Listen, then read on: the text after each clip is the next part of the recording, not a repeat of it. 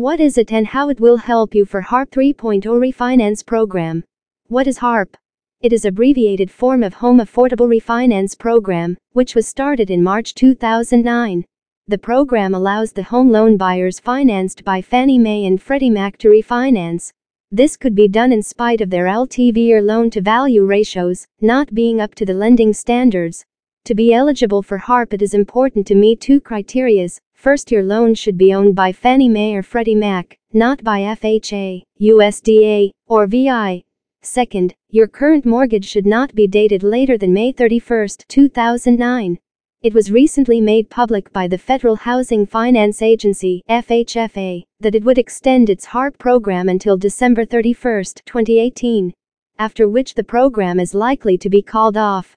To help homeowners facing financial crunch to save their homes from foreclosures, it has been proposed to expand the erstwhile Home Affordable Refinance Plan HARP of 2009, and is now being presented as the HARP 3.0 program for refinance.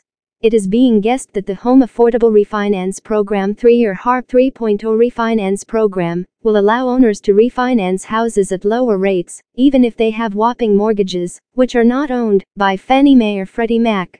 The latest HARP 2018 guidelines require that your current loan must be backed by Fannie Mae or Freddie Mac. It must not be later than May 31, 2009. Your current LTV should be greater than 80%, no late payments at all in last 6 months, and you cannot use HARP twice on the same property.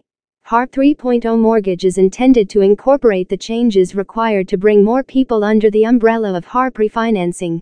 The borrowers with big mortgages and subprime borrowers are likely to fall in this category.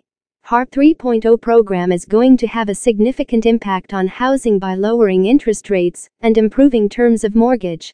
You should apply with several HARP-approved financiers to seek help from them and reach a right decision.